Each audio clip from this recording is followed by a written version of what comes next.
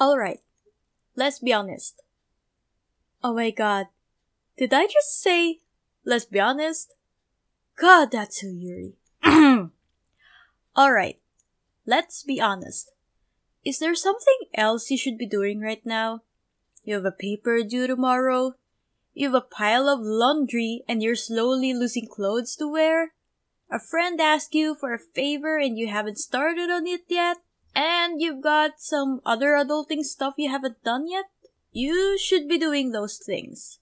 But instead, you're here, listening to me on Payday Hacks. But wait. Don't leave. And don't go going guilty of yourself on being here. This next few minutes might just as well be the most productive bit of procrastination you're gonna do today. Why? Because we're now on the last episode of Bad Money Attitudes.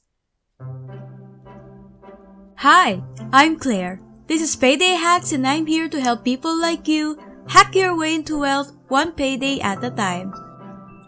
This is the third and last part of the 3-part series of Bad Money Attitudes, money beliefs that will make you poor forever. If you haven't listened to episode 2 and 3 yet, which are part 1 and part 2, then make sure that you listen to both of those episodes as well and find out which limiting money belief, or beliefs if there's more, that keep you stuck, and let's find out ways to overcome them. Because if you don't, then you might just get poor in the near future or stay poor forever. On to number 9, more money, more problems. Alright.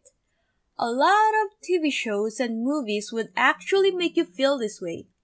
Films based on true experience or entirely fictional but just as mentally conditioning, involving talented people sacrificing their relationships with friends and family for fame and fortune.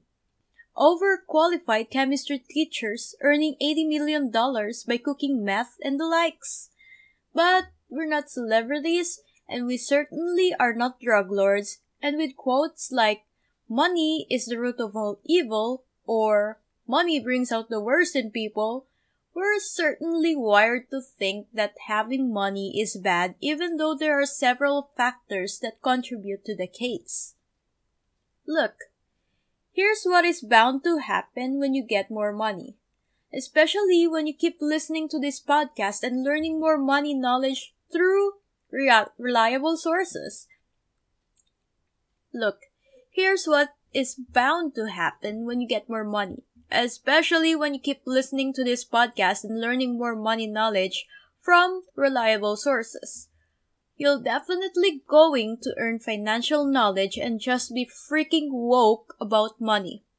And if you become money woke, then you're not gonna be intimidated by the challenges or added obligations it's gonna bring, because you're gonna have financial knowledge that will make managing money easy. So, if you let yourself get smart about money, don't let this limiting belief bother you. Number 10. This money belief is that same quote that I've said earlier. Quote, money is the root of all evil, unquote. A lot of us would rather not think about money because of the negative feelings we associate with it. It's basically seeing money as a never-ending necessary evil that must be endured as a part of life. Listen to me. Money is just a tool. Let me repeat that. Money is just a tool. The way you earn and use money will decide if it's good or evil. I repeat, money is just a tool. If you use it to send your little sister to school, or to buy groceries, to order Korean skincare products, in moderation of course, or to buy a present for mom, to donate to rain pickings, to help people in need, to buy medicine, to pay the internet bill so you can keep listening to Payday Hacks, then money is good. But if you use money to bribe, cheat, hurt, punish, or kill people, then money is evil. Again, money is just a tool. Say it with me this time. Money is just a tool. It's the use of money that will decide if it's good or evil. Number 11. Saying that successful people are just lucky. Again with the destiny, when in truth, luck happens when preparation meets opportunity. Let's say it one more time. Or let me say it one more time. Luck happens when preparation meets opportunity. The people who get lucky are actually those who are prepared to receive it. Take this story. There are two friends, Katie and Scarlett. They're both super big fans of this K-pop girl group, let's call it Girls' Generation or something, yeah? Who's having a concert in 6 months. And they both want the SVVIP type of seat. So it's an SVVVIP ticket. But it was $300. Both girls started saving up at the same time. Katie, when her savings went up to $100, got invited to an event she says she can't say no to. She spent her savings buying a new dress for the event without stopping to think about what she saved the money for. Scarlett, on the other hand, saved as much money as she can. She even took on side jobs to up her savings. 5 months passed and Scarlett is only $25 short on the SVVIP ticket. While Katie's, impulsive buyer as she is, didn't make it to $100. Now, there was a surprise promo.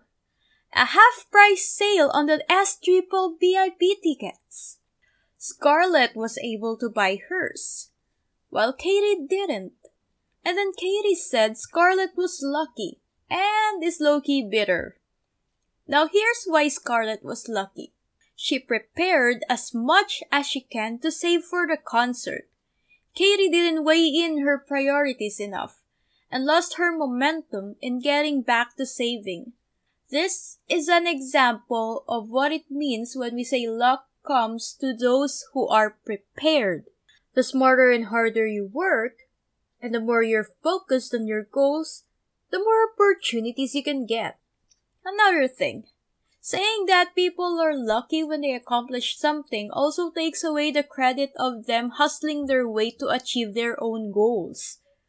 I mean, do you actually know how hard they've worked to get there for you to say that they're lucky? Most of the time, no. So let's stop paralyzing ourselves by believing in luck and start preparing ourselves to receive luck. Number 12. The get-rich-quick mindset. Many people still get victimized by financial scams because of this mindset. They want to be rich, but they want to have it ASAP. That's why they fall into these traps, because getting promised of high returns of doubling your money in just a few days sounds like music to their ears. Remember that getting rich is not a sprint. It's a marathon. Be patient, driven, and committed to achieve your personal financial goals. But it doesn't have to be a dreadfully long one if you stay being woke about money. Do your due diligence. Be informed. That's your money. Don't let it fall into the wrong hands and beat yourself up for making mistakes. Number 13. Working your butt off is the only way to become rich. This is why I'm encouraging you to invest. Most of us actually only believe in active income. Let me tell you this. There are two kinds of income. Active income and passive income. Active income is when you earn when you're actually working your butt off. Your usual 9 to 5 or 8 to 6 or whatever it is that fits the criteria. Your freelance side job, your part-time job in Starbucks, the money you earn from selling lemonade or halo-halo in summer, the money you earn from writing love letters to your love-struck classmates, the money you earn from selling your pre-loved clothes. That's active income. Now what's passive income? It's the money you earn from not doing anything. You may eat, sleep, go to the beach, play with the doggos, watch anime, read a book, or hang out with your friends while your money earns. When does this happen? When you put your money into investment vehicles that can make it grow. This is where stocks, bonds, mutual funds, cryptocurrency, and the likes come in. Remember that these are not the whole bulk of what active and passive income is. We're going to talk about lots of that stuff later. But for now, you get the general idea. Passive income exists, and you have to take advantage of that. For the last episode of Bad Money Attitudes, Money Beliefs That Will Make You Poor Forever, we've learned that with proper knowledge with handling money, you can make it by not having problems when you have money. That money is just a tool, and it's the use of money that will decide if it's good or evil. That luck comes to those who are prepared to receive it. That getting rich takes a reasonable amount of time, and a mix of active and passive income is the best way for you to hack your way into wealth.